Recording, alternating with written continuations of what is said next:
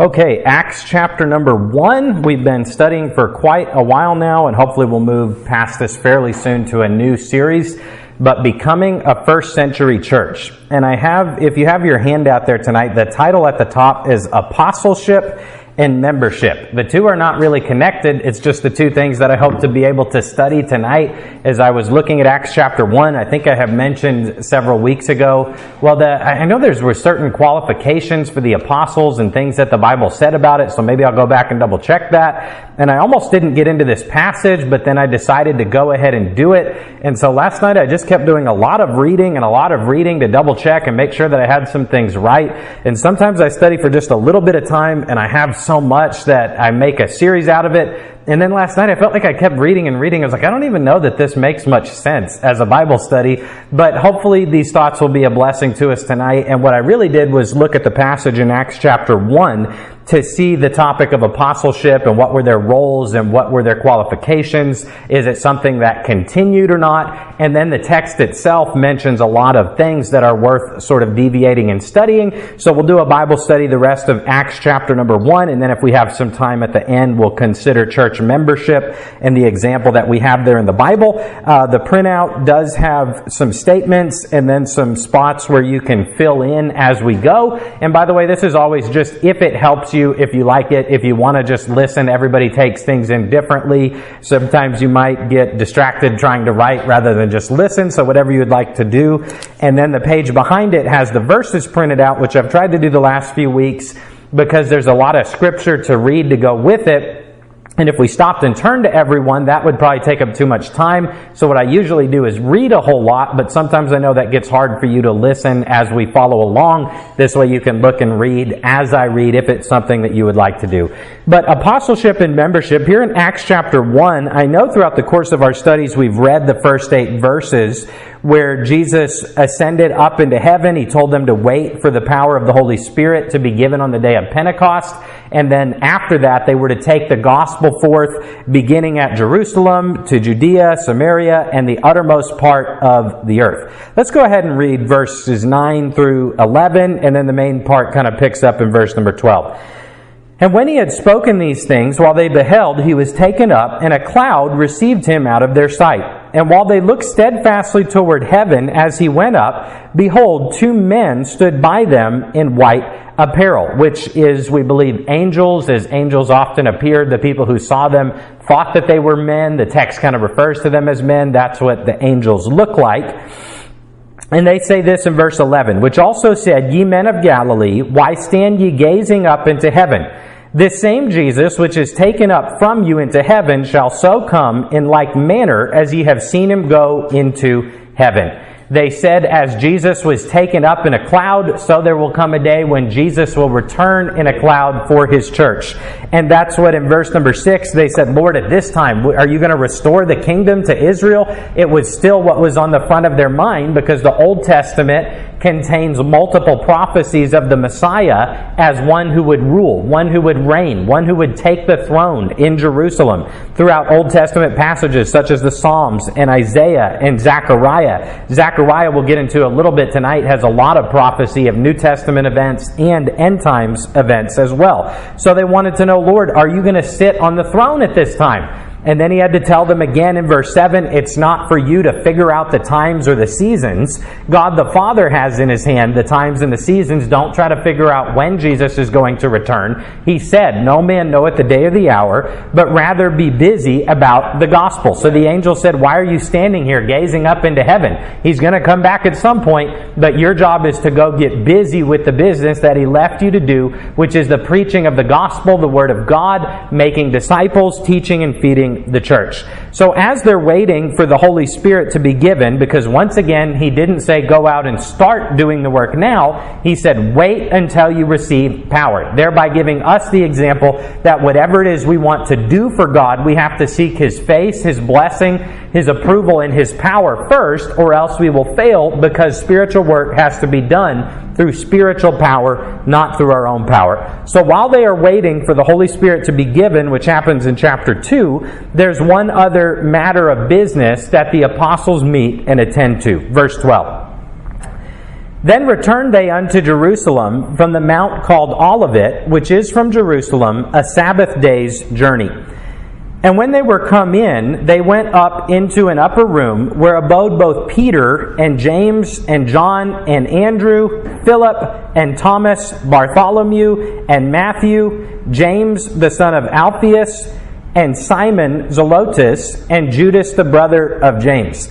Now, unless I got it wrong, I counted it all. It should be 11 names. It's the 11 disciples of Jesus Christ who were also called apostles. Why is there 11? Because Jesus chose 12, and one of them was Judas, who at this point had betrayed Jesus Christ, showed himself to be a false convert, and hanged himself. So the matter that they're going to meet to consider is we should replace Judas, because Jesus gave us 12. It's an even number. Jesus said, I send you out 2 by 2. There's 12 tribes of Israel. Whatever all the reasoning, they said, let's try to replace the person of Judas.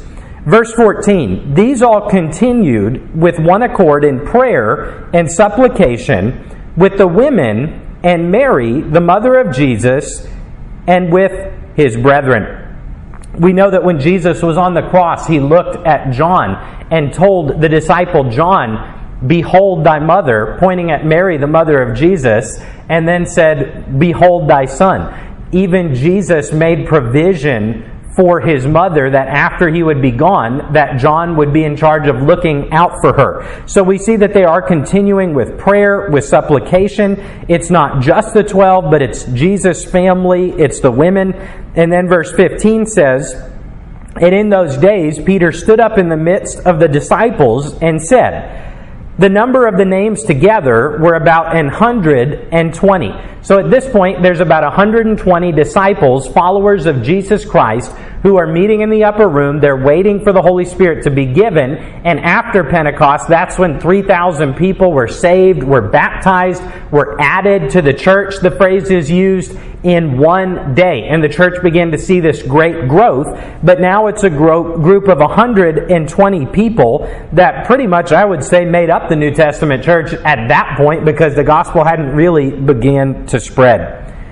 Verse 16, Peter continues, men and brethren, this scripture must needs have been fulfilled, which the Holy Ghost by the mouth of David spake. I'll just pause there for 1 second and point out that the Apostle Peter said that when David wrote something in the Psalms, it was not David's words. It was not David speaking. Though he was the human instrument, he says the Holy Ghost spake by the mouth of David. We believe that all Scripture is given by inspiration of God and is profitable for our teaching, for our manner of living, for correction, instruction in righteousness, that whole list that it gives there in Timothy. So when David speaks in the Old Testament, the New Testament says that was the Holy Ghost speaking by the mouth of David. It's all the Word of God, though he used men to write down what he wanted them to say. Which the Holy Ghost by the mouth of David spake before concerning Judas, which was to guide them that took Jesus. Here it indicates that in the Psalms there was a verse that had reference to Judas, or at least would apply to Judas and what he would do. The Old Testament is filled with prophecies of the New Testament. Billy Sunday said that if you were to take I think he said it this way, actually. He said if you were to take the New Testament and give it to someone who didn't know anything about the Bible and they began to read it, after a while they would logically say, where is the other book to which this refers so often? Where is the other collection of writings that this book continues to reference? Because it's all the Word of God and it all fits. The book of Revelation has a lot of prophecy of the end times, but the Old Testament all put together probably has even more prophecies of things that haven't happened yet that one day will come to pass, because it's all the Word of God. The first statement there in your handout, the first century church had apostles. The second one says, verse 16 through 20, tell us that the first century church had a false convert.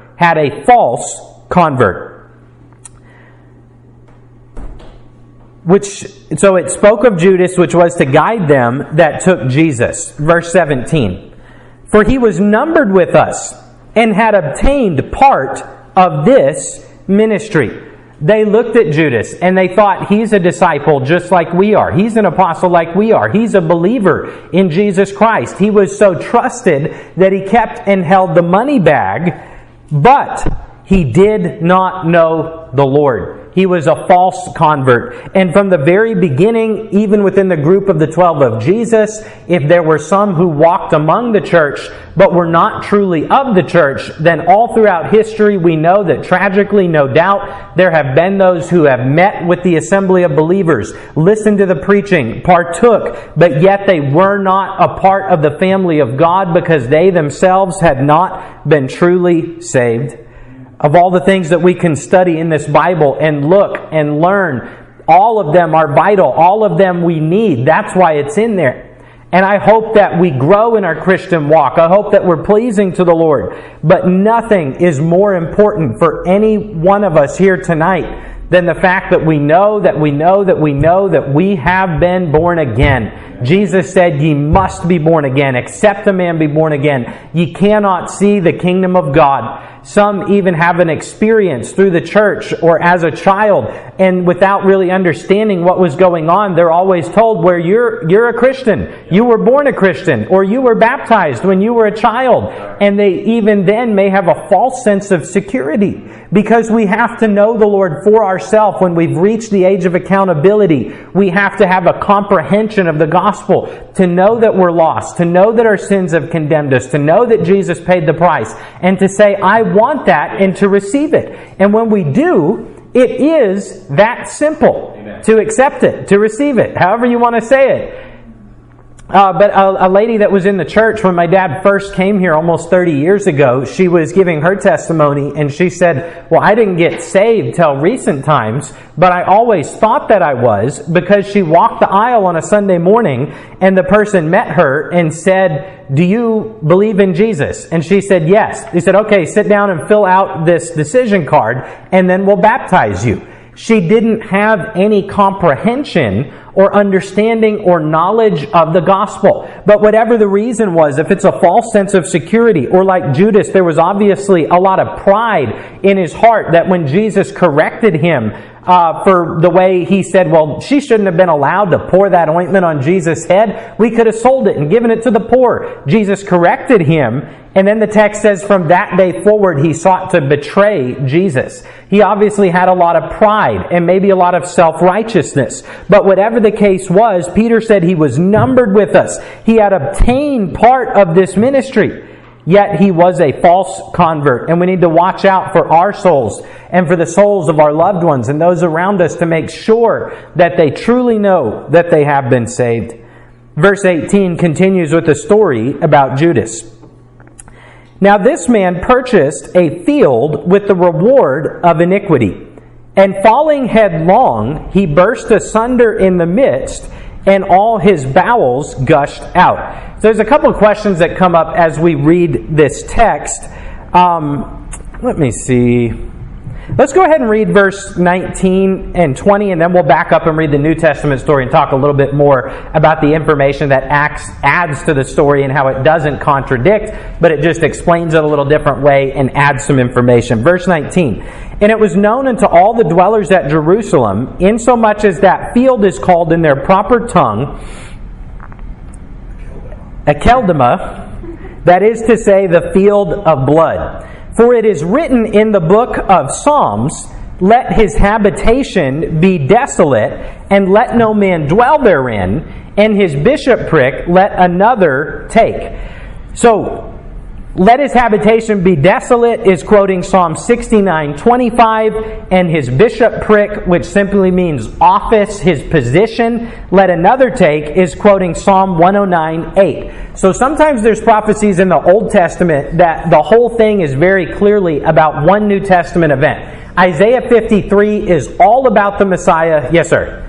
What was the song? Because I was just asking. That's okay. Psalm 69:25, and then the other one references Psalm 109:8. And those are both quoted there in Acts chapter 1 and verse number 20. So thank you for that. I don't have those printed out. You might want to jot them down. Psalm 69:25, Psalm 109:8. Isaiah 53 is a prophecy all about Jesus, the whole chapter. Sometimes there's prophecies that have to do with the king of the current time, but also has to do with the devil, because as you dive into it, it's sort of a double fulfillment. It addressed King Tyrus, I think was his name, who was proud, who elevated himself as God, but then it starts referencing the devil because it says you were in Eden the day that it was created, and you were more beautiful than God's creatures. So when you look in the Psalms, you may not see a whole section there about Judas, but there's at least a general teaching and a principle about those who have rejected God, and it says your habitation will be desolate, another person will take your office. And here he says it's written in the Psalms about this. And verse 16 says, the Holy Ghost spake by the mouth of David concerning Judas. So whether directly or sort of in a dual fulfillment, there's several places in the Old Testament that of Judas specifically, his fall is referenced. And then there's many others as also. Okay, so let's stop and turn to Matthew chapter 27. So I guess the first part of this study you could call the fallen apostle or the false convert apostle, because we're looking at the reason why they needed to replace Judas as an apostle anyway, and then we'll get into what apostles were and their position and all of those other things. But what it deals with first in the text is the fact that Judas had fallen, so they needed to replace him. So Matthew chapter 27 and verse number 1. When the morning was come, all the chief priests and elders of the people took counsel to put Jesus to death. Jason, can you read verses 2 through 5? Yes. Thank you.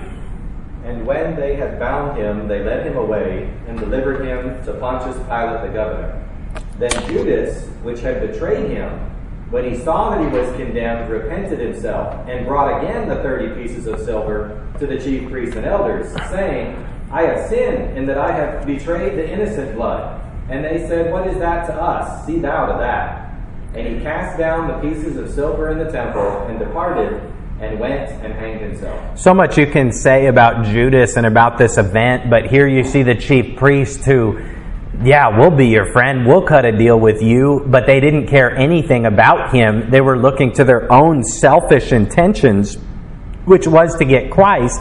And then when he repented, when he said, I've messed up, I've ruined my life, they didn't care. They didn't care one single bit. And people who have rejected God, who hate God, if we look to make allegiances with them, there will come a time when we will see they're really not looking out for us. They don't really care about us.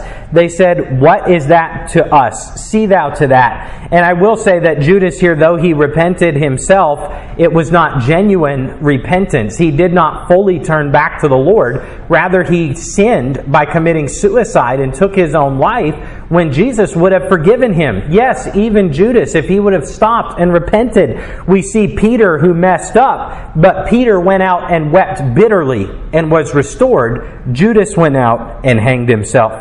Verse 6, And the chief priests took the silver pieces and said, It is not lawful for to put them into the treasury, because it is the price of blood. So Judas gets 30 pieces of silver in his pocket as an agreement to betray Jesus. He comes back and he says, no, I want to take this deal back. I've wronged. I've betrayed an innocent man. They said, we don't care. Judas takes the 30 pieces of silver and casts it at their feet. So now they've got a sum of money that they have to figure out what they're going to do with it. And even these priests who spent the money to put Jesus to death said, well, we can't just take that and throw that money into the treasury. It's blood money. That's bad business. We don't want to do that. It was blood money to betray the Son of God. But they're stuck with it. They've got to figure out, what do we do with it? They didn't want to just dig a hole and bury it and get rid of it. Verse 7 says, And they took counsel and bought with them the potter's field to bury strangers in. Wherefore that field was called the field of blood unto this day. Okay, so let me stop for a minute, because it's like last night, every time I tried to read a little piece and then it references something else, and for me, I just want to study and I want to look what is the Bible saying rather than rush through it. So they said, let's take this money and let's buy a field, and strangers who don't have family, who don't have money, it'll just kind of be that place where the foreigner gets buried when they need to get buried. And verse 8 references what Acts 1 says when it says that it was called the field of blood unto this day. Now, I don't know if you want to hold your place there, but I'm just going to reference a little bit of what Acts chapter 1 says. We know from the other Gospels that Judas died how? By hanging himself. He committed suicide by hanging himself to a tree. Acts 1:18 speaks of Judas, and it says, "This man purchased a field with the reward of iniquity, and falling headlong, he burst asunder in the midst, and all his bowels gushed out." It's a little graphic, but it means he fell, and when he fell, his body sort of exploded, and the parts that were on the inside came to the outside. So some people say, well, is this a contradiction? How did he die? Did he die from falling, or did he die from hanging himself? Did he buy the field, or did the council of the high priest buy the field? Now, obviously, if you fall, that's usually not what would happen, is that you would burst asunder in the midst and all of your bowels would gush out, even if you violently fell and died. So apparently this is the way it happened. Judas went out and hung himself, and no one either saw him or no one came to take the body down, and after hanging for a very long time, the body rots, it decays, either the rope broke, the tree branch broke, and his body fell, and literally his decayed body basically hit the ground and decomposed. It did that. So, yeah, I'm ready to be done talking about that part.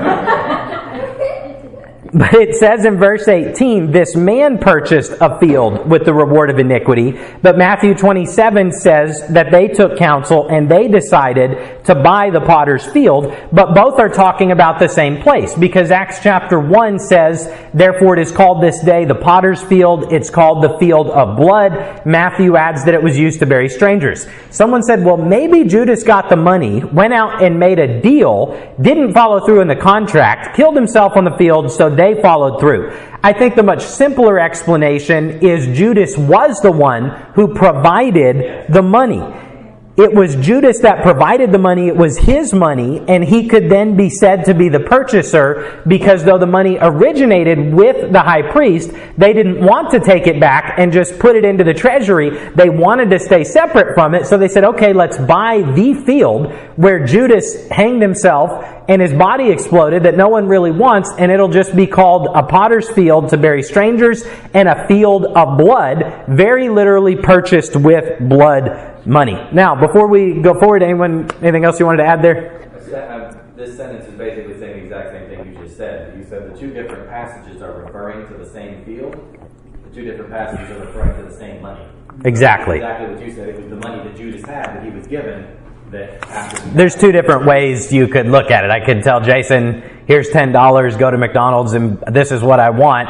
You could say he bought it because he passed it, or you could say Jack bought it because it was Jack who the money originated with. At any rate, it's all the Word of God, but God did use, even in the New Testament, it's all inspired, but they're different perspectives. That's why you'll get information added to a story the way that Matthew told it, Mark told it, Luke told it, and John told it. And when you put together all the parallel passages, just like you would have multiple eyewitnesses at a scene, that's one person may be telling exactly the truth, but then another one adds a detail. And that's why when police begin to witness, investigate, interrogate all the people, you get a clearer picture of what happened. Okay, Matthew 27 and verse number 9. Then was fulfilled that which was spoken by Jeremy the prophet, saying, and they took the 30 pieces of silver, the price of him that was valued, whom they of the children of Israel did value, and gave them for the potter's field as the Lord appointed me. So now let's stop and let's go to Zechariah chapter 11. The second to last book of the Old Testament. When they said Jeremy, they were talking about Jeremiah, right? Yes. He is.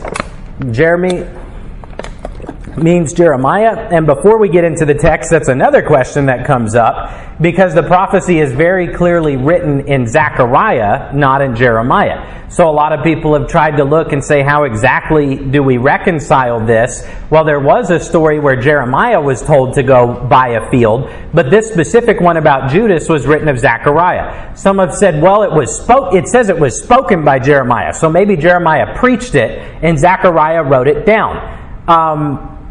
Maybe that could be possible. I was looking at the times. It didn't really seem like they line up, that Zechariah would be writing something that was preached by Jeremiah, and it's a story that's played out in the life of Zechariah. Someone said that the Old Testament is broken up into 3 sections, and the Jews would call it the law, the writings, and the prophets. And they said that in that day, the section of the prophets began with the book of Jeremiah. So it was common for people of the day to refer to that whole section as Jeremiah, or as the book of Jeremiah, or what Jeremiah had said.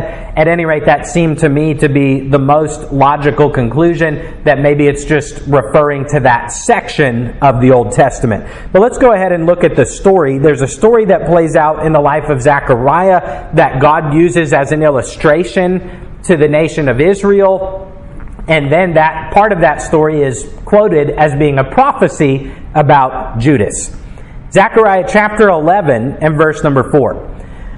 Okay, thus saith the Lord my God, feed the flock of the slaughter, whose possessors slay them, and hold themselves not guilty, and they that sell them say, blessed be the Lord, for I am rich, and their own shepherds pity them not. So God tells Zechariah he's going to go and be a shepherd, and he's going to feed a flock, and it's going to be called the flock of slaughter, because the sheep are going to die, and it's going to illustrate what's happening here in the nation of Israel.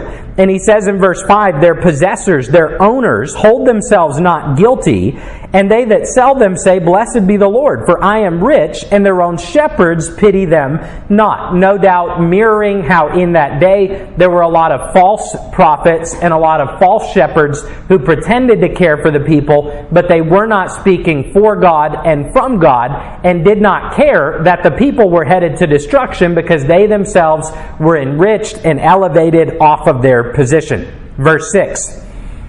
God says, for I will no more pity the inhabitants of the land, saith the Lord. But lo, I will deliver the men, every one into his neighbor's hand, and into the hand of the king, and they shall smite the land. And out of their hand I will not deliver them. So God is using this story about Zechariah shepherding a flock of sheep to illustrate the fact that God is going to deliver the people of the land into the hand of the neighbor, the hand of the king. They will be smitten, and God will not deliver them. Verse 7. And I will feed the flock of slaughter, even you, O poor of the flock. And I took unto me 2 staves, which would be like a shepherd's staff. The one I called Beauty, and the other I called Bands, and I fed the flock. So he's hired to do this job, to take care of the sheep. He has his staffs, and he's feeding them as he has been hired to do. Verse 8. 3 shepherds also I cut off in 1 month, and my soul loathed them, and their soul also abhorred me. In the span of a month, he fired 3 other shepherds, and there was animosity between he and between they. Verse 9. We're almost to the part where we see the kind of the picture of Judas come in. Verse 9, then said I will not feed you. That dieth, let it die. And that is to be cut off, let it be cut off, and let the rest eat every one of the flesh of another. He then, as direction from God, fails to do his job, fails to feed the sheep, and lets them die as a picture of what God is letting happen to the nation that has rejected him. Verse 10, and I took my staff, even Beauty, and cut it asunder, that I might break my covenant which I had made with all the people. Verse 11, and it was broken in that day, so the poor of the flock that waited upon me knew that it was the word of the Lord. He takes the staff, he breaks it, and he says, I'm breaking the covenant I made with you. You put me in charge of feeding this sheep and of keeping them alive, but I'm not going to do it. And then it says the people knew that it was the word of the Lord. They knew that it was picturing and referencing that God's covenant with them was going to be broken for a time, and that God would not protect them from their enemies, and they would be allowed to be slaughtered and die as the sheep that had not been fed. Verse 12, and I said unto them, this is Zechariah speaking to the people who had hired him to do the job, that he then said, I break the covenant and I'm not going to do it, and it's a picture of what God is doing to you. And I said unto them, verse 12, if ye think good, give me my price, and if not, forbear. He says, if you want to, then pay me the price that I've been hired to do. If not, then don't do it. Either way is okay. So they weighed for my price 30 pieces of silver. Interestingly, this 30 separate measures of silver was the price of a slave in the Old Testament. So someone said perhaps they mockingly paid him those exact wages, the wages of a slave, because they were upset at everything that had happened. The first verse that's printed out in your other handout is Exodus 21:32. The Old Testament law says this, if the ox shall push a manservant or a maidservant, he shall give unto their master 30 shekels of silver, and the ox shall be stoned. If your animal went out and gored and injured or killed the slave of another person, then you as the owner would have to pay 30 pieces of silver to replace the damage, because the indentured servitude, it obviously did damage to the person that the slave worked for, but also it was a human life that had value in the eye of God, and the ox then had to be put to death. You couldn't just let it keep going.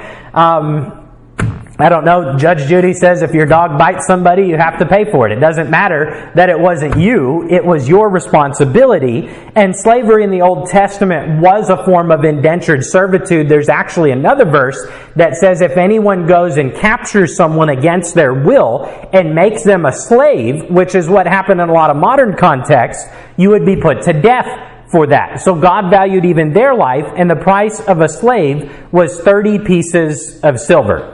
I was just going to say that a lot of places in law, I think sometimes there's like give a second chance, but from this principle in the Bible, a lot of different jurisdictions have had the law that if your dog bites someone or injures them, the dog is put to death because it's proven itself to be dangerous. Right. You said that if you value human life, you take the life of the animal to protect other humanity. Right. Absolutely. So, 30 pieces of silver was the price of a slave, and Judas illustrates to all of us how we can quite easily become a slave to sin, to the devil, by giving in to our desires. He wanted vengeance against Christ. He wanted the money. He betrayed him, but it did not make him happy. It immediately turned bitter in his hands, and the devil is a master at making us lust after or want things that even if we got them, would not make us happy. If God has said it is forbidden, if God said you don't need that, you don't want that, then we need to have faith. We need to trust God that it is not good for us, and run from it and never worry about what it is that we are missing out on. But at any rate, maybe that's why they paid him the 30 pieces of silver, was it was the price of a slave. They were mocking him. At any rate, that's what he got paid, and he got paid for a job where he was supposed to take care of the sheep, but he betrayed the sheep. There's some parallels there to Judas. He was supposed to be an apostle to watch after the church of God, but instead he betrayed Jesus Christ himself. Verse 13. And the Lord said unto me, cast it unto the potter, a goodly price that I was prized at of them. And I took the 30 pieces of silver and cast them to the potter in the house of the Lord. I think the word there, potter, just has to do with pottery and with the molding of clay. So at any rate, Zechariah was paid 30 pieces of silver, and he gave it to the potter in the house of the Lord. And then the New Testament says that when Judas betrayed Jesus Christ, he was given 30 pieces of silver. He gave it back to the people who were in the house of the Lord, and they took it and bought what? A potter's field. So at any rate, there's a foreshadowing, an analogy, and I would definitely say that this would be called a dual fulfillment. It fit Zechariah's context and an exact story with an exact purpose that happened in his day, but it also pictured and referenced something that would happen with the story of Judas, where there's definitely a lot of parallels. This happens a lot in the Old Testament. If you turn over a couple pages to Zechariah 13 and verse number 7, here it says this, Zechariah 13:7. Awake, O sword, against my shepherd, and against the man that is my fellow, saith the Lord of hosts. Smite the shepherd, and the sheep shall be scattered, and I will turn mine hand upon the little ones. Here this verse states a fact and a principle that if you smite the shepherd, the sheep will be scattered. We as the church are called sheep because we need to be cared for. If we're left to our own without Jesus Christ, the Good Shepherd, and even in the New Testament it calls the spiritual leaders, the pastors, the preachers, the under-shepherds who are to feed the flock of God. If we go our own way, don't listen to God, don't listen to the Word of God, don't listen to the preaching of the Word of God, we will be like sheep, we will be lost, but Jesus is the Good Shepherd that cares for the sheep. And then you have printed out Matthew 26:31. This is when Jesus was betrayed by Judas. Then saith Jesus unto them, All ye shall be offended because of me this night. For it is written, I will smite the shepherd, and the sheep of the flock shall be scattered abroad. He references Zechariah and says this principle, this thing that was written that is true in general, also referenced this specific event where as they came to arrest Jesus and to smite him, what happened to the sheep? They were scattered. So at any rate, all of that is just very interesting to me to look, and Judas is, I don't know, is it the only person in all of the Bible, but Jesus said it would have been better for him had he not been born. I certainly don't remember that being said of anyone else, which gives us definite evidence that he was not saved, that he did not know Jesus Christ as his Savior because there was no redemption in his life, and that meant that he was headed to go to the lake of fire forever. Imagine to have walked with Jesus, to have been one of the 12, to have been eyewitnesses to sick people getting healed and even dead people getting raised, and to be lost, and to be under the curse, and to have drifted from Jesus Christ. Whoever we are, wherever we are from, we need to know that we personally know Jesus Christ as our Savior, and if not, it is a tragic thing, and we will be lost. It's a little bit early, but that kind of concludes the thought, and I think I feel led to kind of wrap up here for just a moment. So we'll take the offering, and maybe we'll sing a song or two and then be dismissed. Did anyone have any questions or thoughts on the study tonight? I don't always do this, but I don't mind opening it up. Brother Jason? I'm just kind of repeating myself what I said about when the ox kills someone, you don't just let it alive and take a chance that it will kill someone else, and that's been in, I believe, English law, certainly American law since then, kind of fit with what we talked about on Sunday, that we have a nation we can be grateful for if you read the writings of the Founding Fathers or do study from historians from David Barton through the Wall Builders Foundation, things like that, how much the Supreme Court, I think, there are different places in Washington, D.C. have the Ten Commandments there. That's right. And so much of what was in the Bible was what ended up being early law, and much of it continues to this day. It's not anything else much more except something to be thankful for, that we live in a culture that's been heavily influenced by the Bible and the Scriptures.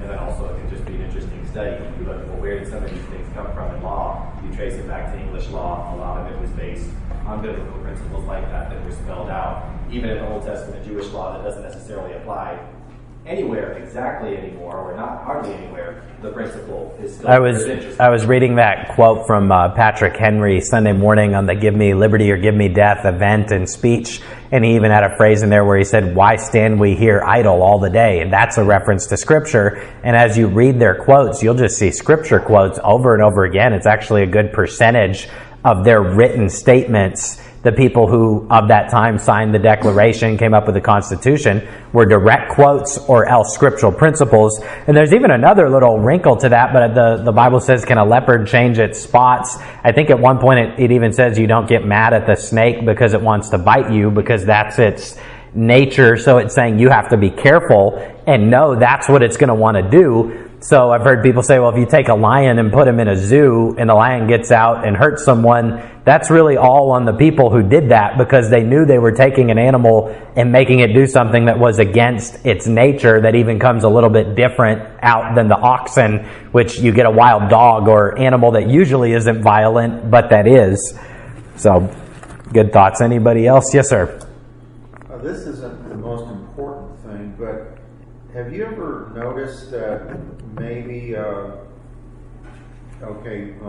evil people in the Bible have a certain name like Judas, and then that same name is the name of another person in the Bible who isn't like that, like Judas, who was one of the 11. Right. We read that in Acts chapter 1 tonight. It said Judas, and then the brother of James, right? Isn't that what I think it said? They had to specify which one, because there was two people named Judas. So evidently it was, a common name of the time. But I will also say this, Proverbs, I believe it is, says a good name is rather to be chosen than great riches. I was a teenager one time in a preaching meeting, and someone was teaching on that about your testimony and what do people think of when they hear your name. And he said, how many of you in this room have ever personally met someone named David? I'll ask tonight, how many of you have ever met someone David? That's pretty much everybody in the room. And then he said, how many of you have personally met someone named Absalom? Why? Nobody names their kid Absalom. Why? Because their name is tagged with a story of rebellion. You think of the name Jezebel. You think of the name Benedict Arnold. You don't meet a lot of those running around nowadays, because their name got so literally ruined in the English language just by a story of history or of a story in the Bible, that even though there was a good Judas, nobody wants to be associated with Judas. You're not going to name him Judas, the brother of James, so you don't want to name them Judas at all. So, man, you never know. I bet a lot of these people in history or in the Bible didn't really close their eyes and imagine for the rest of all human history, everybody's going to know exactly what I did, because it's going to be in the Bible or history, and it's going to literally ruin my name forever and ever. So that's a good thought to remember and, to apply to that. Anybody else? Let's have a word of prayer, and then I will take the offering, and Jason, then you pick a song and close us out with a hymn tonight. Thank you all for being here. God bless you. I love being in the house of the Lord. I love you all. Let's pray. Heavenly Father, thank you for the time we've had to study your word tonight. And as we began the study of apostleship and what it meant, basically all we covered tonight was there was a false convert apostle. And Lord, that should make us fear for our souls. It should also make us want to have a good testimony. Yes, give ourselves a good name. People will often say your parents, you're representing your parents, your church. But most of all, if we bear the name Christian, we are representing Jesus Christ himself. So may we strive to live for you and to have a good testimony, most of all to be your ambassador, to represent you well in this world. May we all know that we are saved. May we take these thoughts and applications even after church. Sometimes may we think over the passage and the teaching and receive different insights and application from the Holy Spirit, for your word. All of it is your word. All of it is true. All of it came from the Holy Spirit, and all of it applies to our life. Bless now as we pass the offering plate, if anyone has an offering, and then as we are closed out with the hymn, we ask in Jesus' name, amen.